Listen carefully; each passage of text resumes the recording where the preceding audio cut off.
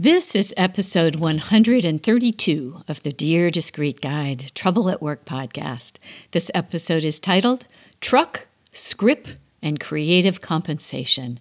This episode is part of our near daily series during the pandemic.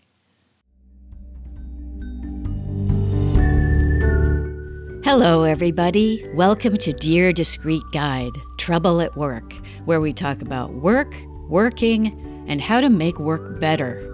If it's work-related, we're on it. Who knew talking about work would be this much fun? I'm Jennifer Crittenden, a former CFO and host of the show, and thank you for joining our quest to improve our workplaces. Let's do this.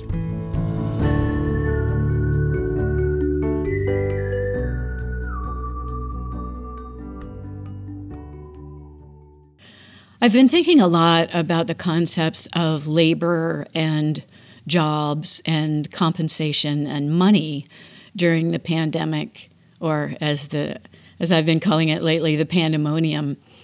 I mean, it's an interesting problem because at this point we have over 37 million people in the United States who have filed for unemployment. And although there's certainly a huge amount of work to be done, nobody has any money to pay them. So I was thinking about this as kind of a historical problem.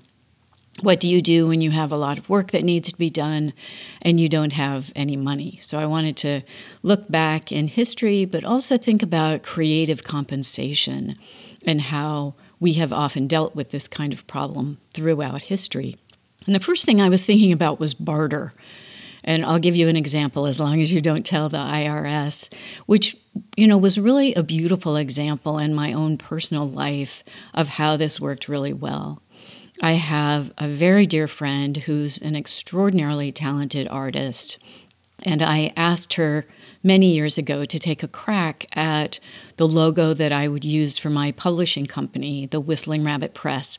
And Whistling Rabbit comes from a song by Burl Ives, which has a tremendous sentimental meaning for me.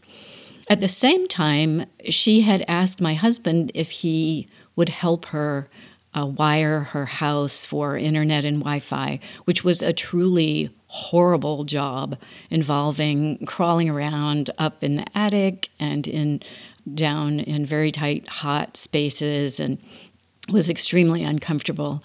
And so you have here two examples of work really that would be very hard to put a monetary value on. And of course, the IRS says if you're going to barter, you have to report that income on both sides because, of course, they want a piece of the action. And the reality is it was extremely meaningful to me to get a logo that is, I'll suggest that you check it out. It really is extraordinary and really evocative of that song. And also to try and put a price on the many, many hours during those days when my husband was working in our house, problem solving and being very creative about how to run those wires for maximum efficiency and so forth. I can't even imagine what a regular contractor would have charged her to do that. So you have two examples of labor there that, would be actually kind of difficult to put a monetary value on. And yet, after my husband had finished and I asked my dear friend how much I owed her for this really beautiful logo that I treasure still today, she said, well, let's just call it even. And I thought, wow, that's really beautiful. We both feel amply compensated for the work that's done, and we haven't had to quantify it, which in a way just made it simpler. So barter is an interesting way of compensating people. Of course, the law would tell you that it has to be agreed upon up front, how much it's going to be, and then again, the IRS wants a piece of it. But I was thinking, I wonder if in today's world, could we arrive at some kind of barter situation between people who are now unemployed, they're at home, and yet they still have needs, right? They might be toying with the idea of working on something else or working remotely, and yet they might have certain restrictions. They might still have to pay the rent, or they can't really start a business unless they have childcare. And of course, everyone needs to eat. The other thing that is noticeable, I think, in today's situation is how much work there is to be done. I mean, you just look around in almost any community, and there, to my mind's eye, there's just a tremendous amount of work that needs to be done. So anyway, I was thinking about creative ways in which we might be able to trade labor for some kind of value. I think it's helpful here also to remind ourselves of some of these economic terms. And one of them is just the concept of labor. And so the economists will tell us if you purchase something that someone has produced, in a way you're purchasing the labor that they put into that object. If it's a pie or a piece of art or a chair. So the idea of labor is somewhat abstract, but probably goes into, in some way, the pricing of that object. The other concept of labor is more abstract, and that is just a thing that you can purchase that in some ways represents what you could get for that amount of labor under certain conditions and at a certain time. And then further, there's a concept of how you measure that labor. And so often we turn to time as the way to measure labor. So an hour of someone's labor or a day of someone's labor. But you can also pay for someone's labor, as we saw in the episode about the garment factories, in terms of the piece that they produce or the amount of time that it takes them to produce something. I was curious to look back in time at ancient civilizations to see how they coped with this kind of exchange back before there were minimum wage laws and income tax laws and so on and so forth. So I looked back at ancient Egypt, and yes, indeed, they used the barter system back then, but they did have a unit of value that they would put on goods or labor. So, for example, the monetary unit of ancient Egypt was a deben. People knew what the price of things were in debens, even though there wasn't a deben coin. So you might say, for example, that 75 liters of wheat cost a deben, and a pair of sandals also cost a deben. So people who had a pair of sandals but needed wheat could exchange with people who had the wheat but didn't have sandals. In addition, laborers were also paid in bread and beer, which again makes a lot of sense if you have work that you can offer from your own muscles and elbow grease, but you still need to eat, right? It's also a good reminder to think of what jobs were like back then. And we have an old literary work known as the Satire of the Trades. In this piece of literature, a father is talking to his son about possible jobs. And the father is a scribe, but he's describing all these other terrible jobs to his son in order to encourage him to become a scribe, which in those days was kind of a white-collar job. And so he goes on to describe the life of a carpenter and how hard that is, and how a field hand on farms is really just a life of misery, and a weaver is just a wretched job. The arrow maker, also terrible. The merchant has to travel all the time and doesn't have any reassurance that he'll come home and find his family there. And then the washermen have a very dangerous job where they have to do laundry at the riverbank where there are crocodiles. So talk about needing hazard pay. The fisherman is also really sketchy because it's risky, and also there are dangers in the water for him too. So all of these jobs are described so that the boy will embrace the life of the scribe. And the man says to the son, it's the greatest job you could ever have. According to the Ancient History Encyclopedia, these upper-class jobs included things like the bureaucrats, the architects, engineers, and artists, and military leaders, priests, doctors, astrologers, and exorcists. I really am impressed with those last two. Astrologers and exorcists. It seems like there'd be considerable amount of play acting that could go into that, which of course is a skill, but also might be a little bit easier to acquire than some of these other things that actually would require real knowledge. The encyclopedia says that these jobs required many years of training and apprenticeship and hard work, but that it would not have been considered hard work by those who were in the lower classes. And we have some of this certainly still today with white-collar workers, and I am particularly reminded of the Dire Straits song Money for Nothing, where the manual labor guys moving refrigerators look at the guys on MTV playing guitar and saying, yeah, money for nothing and chicks for free. The encyclopedia goes on to say that in lower class jobs, we know a lot about them because there were documentation of their injuries and so forth. So many of those jobs were certainly very dangerous. Compared to today with OSHA and so forth, certainly not having this kind of regulation and safety standards that we would expect today. The ancient encyclopedia claims that all jobs that required labor of any type were respected, that the notion of labor was something that was considered very honorable and important, so no jobs were considered more important than others. I guess I'd kind of believe it if I see it, but okay, that's what they say. They also claim that it's a misconception that it was slaves who built the pyramids, that there's no evidence of that, and that their belief is that those workers were either paid or actually donated their time as a community service, which I can't help but raise an eyebrow about that exactly, how freely that donation was made. But that's what they say, that most of the labor that was done in ancient Egypt was in fact compensated. But there were some slaves that came from different ethnicities. Surprise, surprise.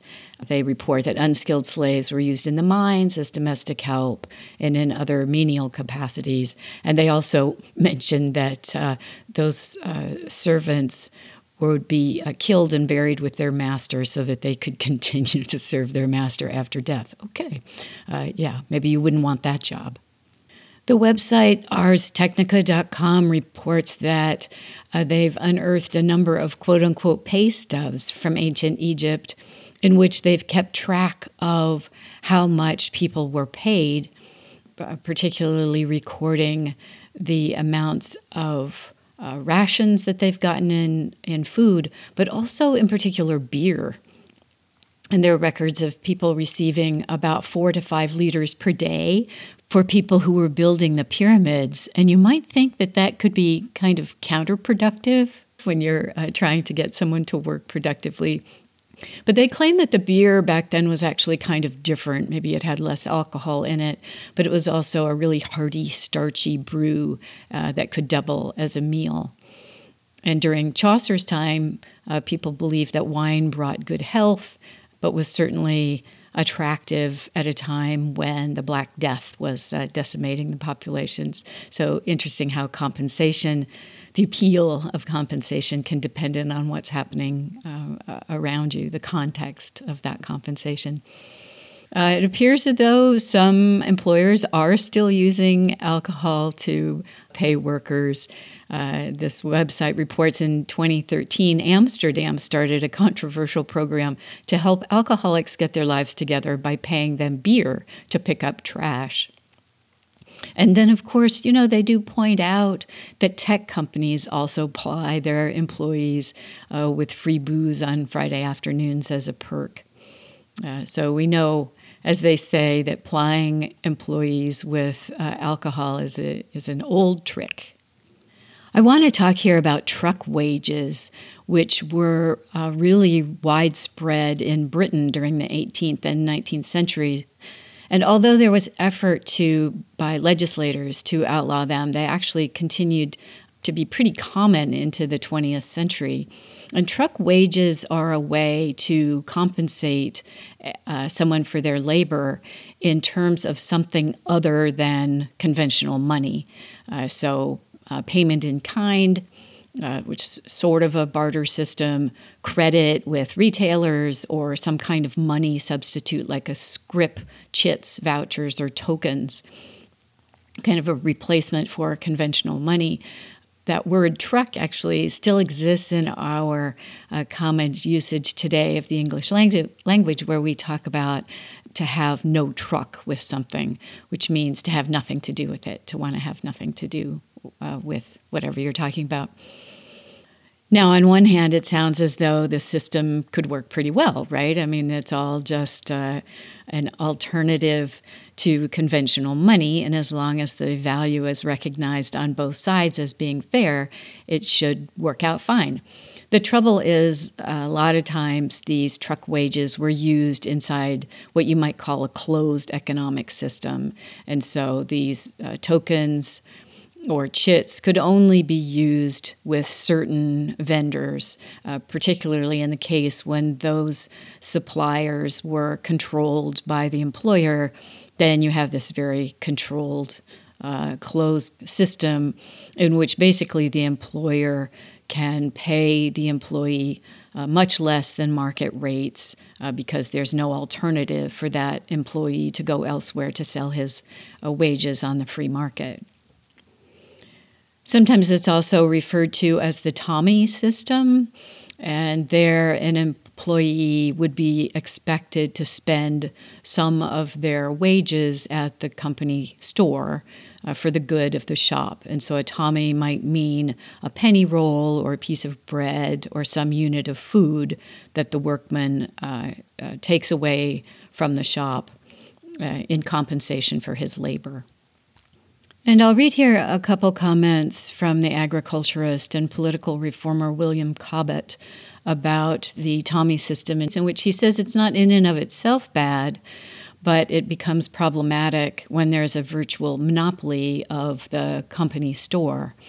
So he says, I have often had to observe on the cruel effects of the suppression of markets and fairs and on the subsequent power of extortion possessed by the country shopkeepers, and what a thing it is to reflect on, that these shopkeepers have the whole of the laboring men of England constantly in their debt, have on an average a mortgage on their wages to the amount of 5 or 6 weeks, and make them pay any price that they choose to extort. This kind of system actually existed also in the United States, a truck system, when money was really scarce. And so there were very few banknotes, and then, of course, coinage was very difficult to come by. And so the employers and laborers would engage in a kind of truck system, which has been popularized in the song 16 Tons, which you may remember, where the narrator says to St. Peter that he can't go to heaven because he owes his soul to the company store. Which brings us to company Scrip, S-C-R-I-P. And this was used particularly in the United States in lumber companies and in coal companies, again, where legal tender was hard to come by, but the employers wanted to compensate their employees in some way. And so often, there was what you might call a company town, a community that has grown up around one employer, and so there would only be one store.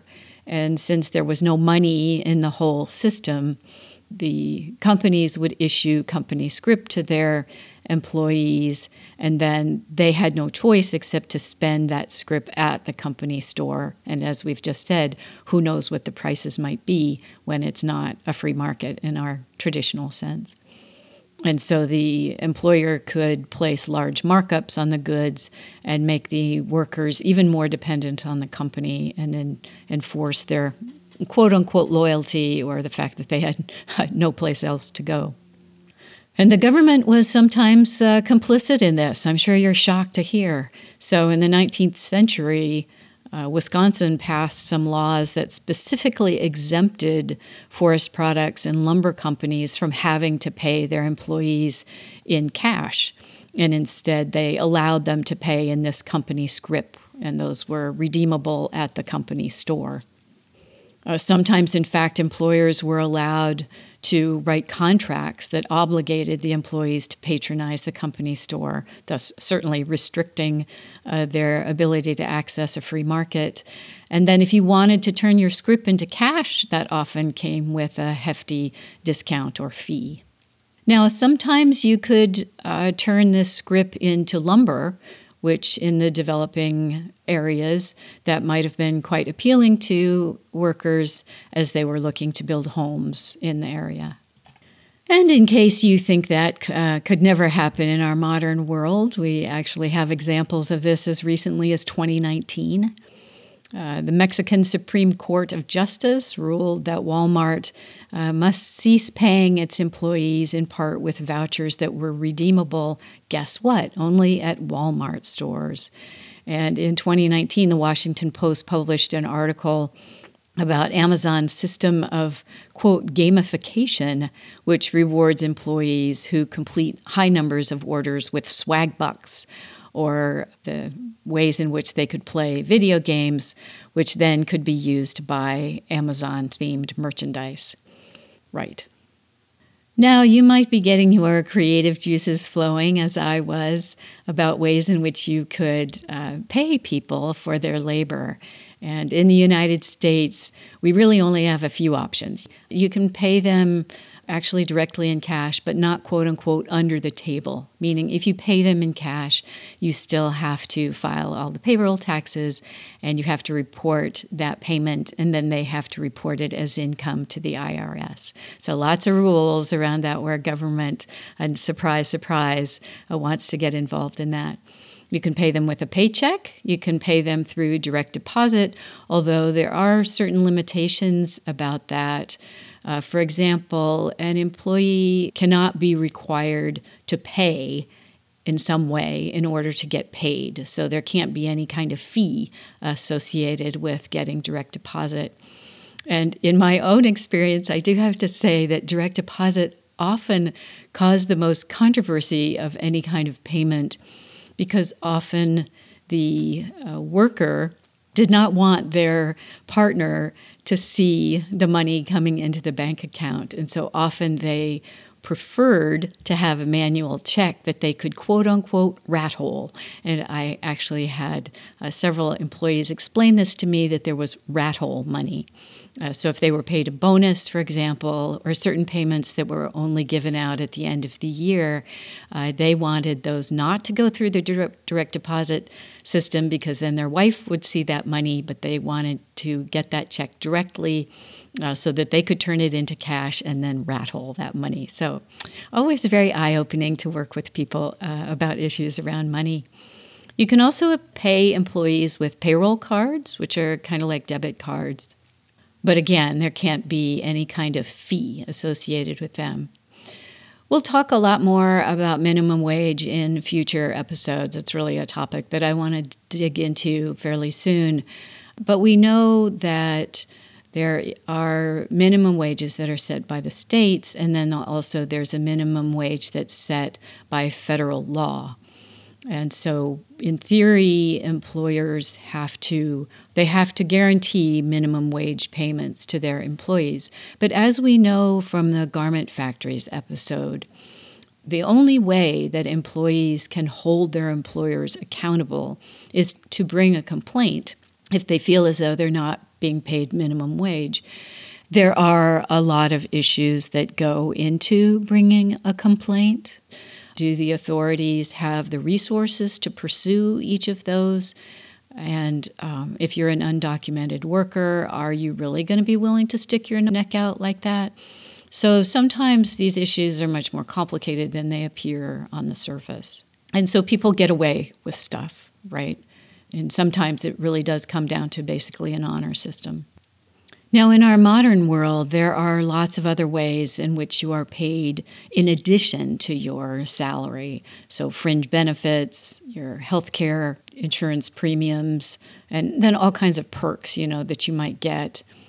Free daycare, your company car, your cell phone, gym memberships, goes on and on. All these creative ways that employers have found to compensate their employees, including, things that I think are going to be more relevant today, like a flexible schedule, for example. Bonuses, of course, those have been around for a long time, but even professional development training programs. And the companies I worked for, we often used to pay a portion of someone's tuition, which I really loved if they wanted to go back to school to obtain their degree. Also, things like the 401k, company match, the list kind of goes on and on. Those are kind of the traditional ones that we think of, but I also ran across some others that are kind of outside of my world, but I thought were sort of interesting.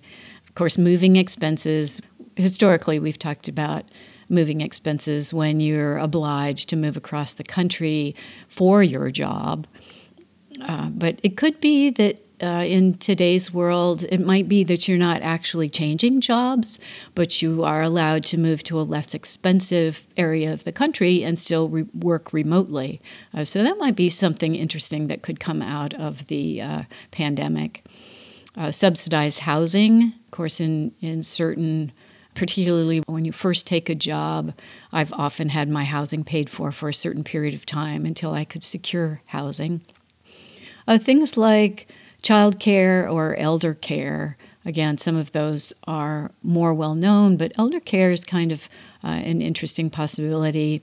Subsidized utilities. I personally haven't experienced that, but I can imagine situations in which that might be something useful to offer to employees. And then things like tickets to events, magazine subscriptions, and then even boots and clothing, right? That those might be subsidized or just purchased for you. Certainly the police department that I worked with, they got things purchased for them, their guns and protective gear, for example. You might have laundry service. I know when I was put up in a hotel for long periods of time, all kinds of things like that were paid for me. Company parties, in a way, I guess, are a kind of compensation. Of course, all the food now that's provided by tech companies. Interesting, there's also some other things like use of farm trucks and machinery. And I'm thinking of a situation that exists in one of the members of my family where we have a worker on a piece of property, and indeed he uses the equipment that are owned by the family but that he's allowed to have use of, and that's quite a significant benefit for him. And then we've talked about things like food and meals, but also farm produce. If you're working for an employer who produces food, cell phones and pagers, and then, of course, also similar to using farm equipment, the use of farm pastures and gardens. And again, in the situation with my family, also that individual is allowed to use the land to grow his or her own food. And again, that's considered quite a significant benefit. And moving into the even more creative spectrum, I ran across an article for entrepreneurs about how they can pay their employees without using cash. And it's interesting to think that this problem goes all the way back to coal mines and lumber companies. And it still exists today for startups who are cash-strapped, but they're trying to bring in talent, and how they can find ways to pay them without having to pay competitive market wages. So one of the suggestions, this comes from Harvard Business Review, is that you pay your new talent for performance instead of on a salary basis. So you try to just pay them for what they accomplish. And of course, that reduces your risk that you bring somebody on, they do nothing, and you've spent a whole bunch of money. And of course, potentially could incentivize them to make even higher than market wages if they're successful at what they're supposed to do. Another suggestion here was to cover expenses before taxes. This actually looks slightly dubious to me. So they suggest parking, metro passes, gym memberships, hardware, snacks, lunch. And HBR says this can really add up over the course of the year. And one way that you could do that without having to pay taxes on it is to go through a payroll provider or a professional employer organization. So, okay, maybe it's legal, but it looks a little bit like a loophole to me, where normally those things often, depending on the details, would be considered taxable income for the employee and something that the employer should report to the IRS. Another thing HBR suggests is that you give a signing bonus or a quarterly retention bonus, and either of those could be wiped out if the employee leaves the company too soon. So again, a little bit scary from a liability standpoint. You pay somebody, presumably you're also paying them a salary that meets minimum wage, but when you give money to somebody and then try and get it back, sometimes that can be a little troublesome and could definitely lead to some hard feelings on both sides. They also suggest invest in training and professional development that we did just talk about, and that actually could be very appealing to someone, especially if they're working reduced hours at the startup, work for the startup part-time, but also you get to go to school to get additional accreditation or a degree. I can definitely imagine that being a win-win for both sides. And then, of course, things like stock options and profit sharing. We've all looked at those ad nauseum.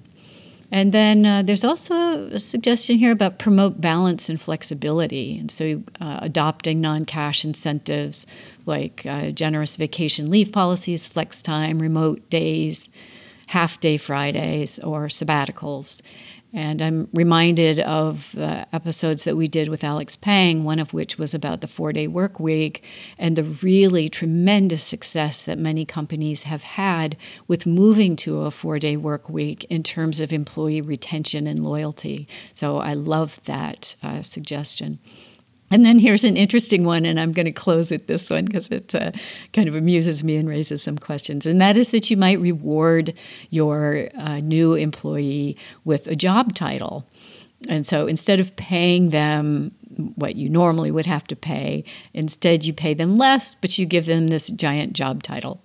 And I definitely have some concerns about this. I personally have observed people who were given a job title that was not merited by their experience or education or background.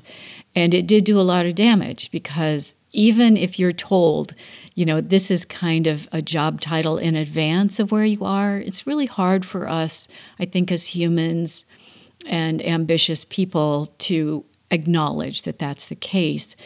And if you're given a job title that you don't yet deserve, it can cause problems for you in terms of imposter syndrome or potentially attempting to move to a new job where the new employer doesn't share that attitude, and so they're not willing to match your job title.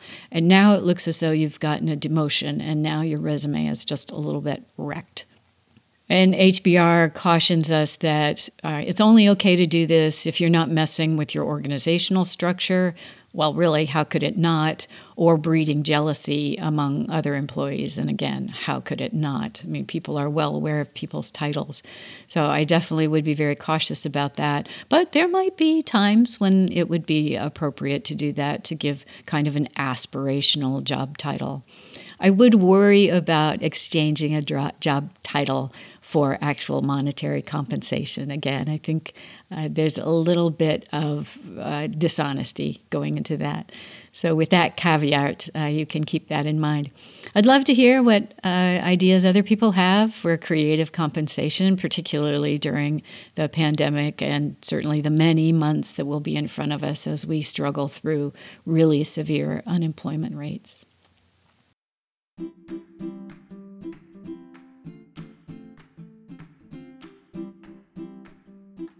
That's it, everybody. You've made it through another episode of Dear Discreet Guide, Trouble at Work. During the pandemic, we'll be changing our format in honor of those who are quarantined or working on the front lines.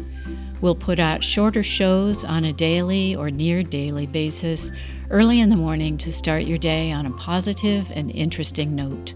We'll be considering work-related issues relevant while COVID-19 is impacting the world. If you have a question or a comment or a message for our listeners, please get in touch. We'd love to hear from you. You can reach us through the website, discreetguide.com, DISCREET, where you can also find other resources about working better together. Thank you for joining my quest to improve our workplaces, our work lives, and our lives in general. And thanks for listening. We look forward to returning to our old format when the world has returned to a more normal state. In the meantime, please hang in there, stay safe, and know that I care about you.